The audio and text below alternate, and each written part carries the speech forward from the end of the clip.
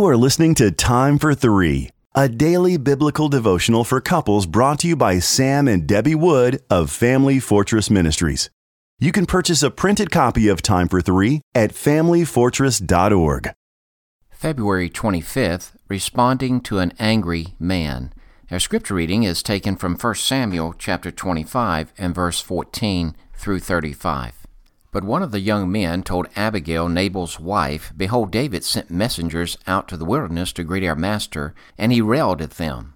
Yet the men were very good to us, and we suffered no harm. And we did not miss anything when we were in the fields, as long as we went with them. They were a wall to us both by night and by day, all while we were with them keeping the sheep. Now therefore know this, and consider what you should do. For harm is determined against our master and against all his house, and he is such a worthless man that one cannot speak to him. Then Abigail made haste and took 200 loaves and 2 skins of wine and 5 sheep already prepared, and 5 seahs of parched grain, and 100 clusters of raisins and 200 cake figs, and laid them on donkeys. And she said to her young men, Go on before me, behold, I come after you. But she did not tell her husband Nabal. And as she rode on the donkey and came down under cover of the mountain, behold, David and his men came down toward her, and she met them. Now David had said, Surely in vain have I guarded all that this fellow has in the wilderness, so that nothing was missed of all that belongeth to him, and he has returned me evil for good. God do so to the enemies of David, and more also, if by morning I leave so much as one male of all who belongs to him. When Abigail saw David, she hurried and got down from the donkey and fell before him on her face and bowed to the ground. She fell at his feet and said, On me alone, my lord, be the guilt. Please let your servant speak in your ears and hear the words of your servant. Let not my lord regard this worthless fellow, Nabal, for as his name is, so is he. Nabal is his name, and folly is with him. But I, your servant, did not see the young men of my lord whom you sent. Now then, my lord, as the Lord lives, and as your soul lives, because the Lord has restrained you from blood guilt and from saving with your own hand, now then let your enemies and those who seek to do evil to my lord be as Nabal. And now let this present that your servant has brought to my lord be given to the young men who follow my lord. Please forgive the trespass of your servant. For the Lord will certainly make my lord a sure house, because my lord is fighting the battles of the Lord, and evil shall not be found in you so long as you live. If men rise up to pursue you and to seek your life, the life of my lord shall be bound in the bundle of the living in the care of the Lord your God. And the lives of your enemies he shall sling out as from the hollow of a sling. And when the Lord has done to my lord according to all the good that he has spoken concerning you, and has appointed you prince over Israel, my lord shall have no cause of grief or pangs of conscience for having shed blood without cause, or for my lord working salvation himself.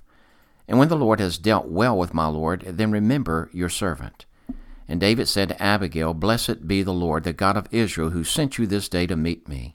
Blessed be your discretion, and blessed be you, who have kept me this day from blood guilt and from working salvation with my own hand. For as surely as the Lord, the God of Israel lives, who has restrained me from hurting you, unless you had hurried and come to meet me, truly by morning there had not been left to Nabal so much as one male. Then David received from her hand what she had brought to him. And he said to her, Go up in peace to your house. See, I have obeyed your voice, and I have granted your petition. For months, David's men had protected Nabal and his property.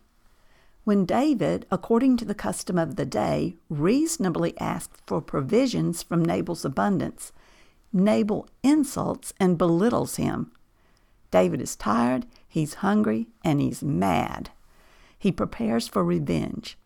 Alarmed at the danger, Nabal's servants turn to Abigail, realizing she is a woman of wisdom and understanding. Rather than panic, Abigail responds quickly and reverently to David's needs. She proves her sincerity with an act of kindness as she generously offers food to his men. She shows utmost respect for David's position and integrity. She is willing to take the blame and humbly ask permission to plead her case. As Abigail approaches David, she considers the hurt of Nabal's insults and his self-centeredness, so she can relate to David's perspective.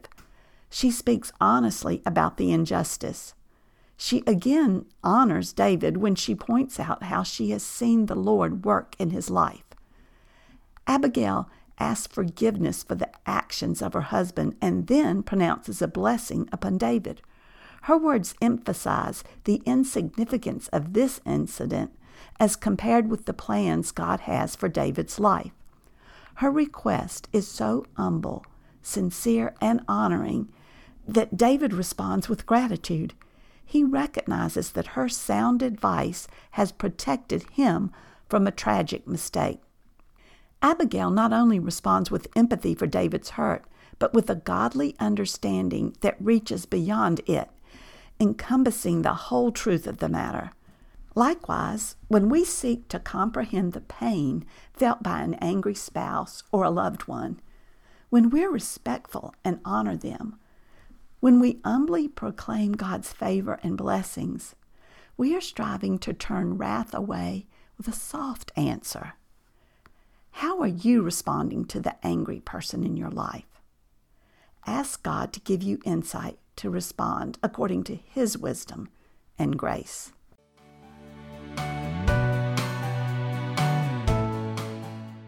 If you are blessed by these daily podcast devotions, please consider joining our ministry team by making a donation of $2 per month on our ministry website at familyfortress.org or on our ministry app. In appreciation of your support, you will receive a free printed copy of our book, What is Marriage? Family Fortress Ministries is a nonprofit focused on enriching families through biblical teaching. More resources are available at familyfortress.org and on the Family Fortress Ministries app, which can be downloaded from the App Store or Google Play. Thank you for your support, and don't forget to subscribe to this podcast.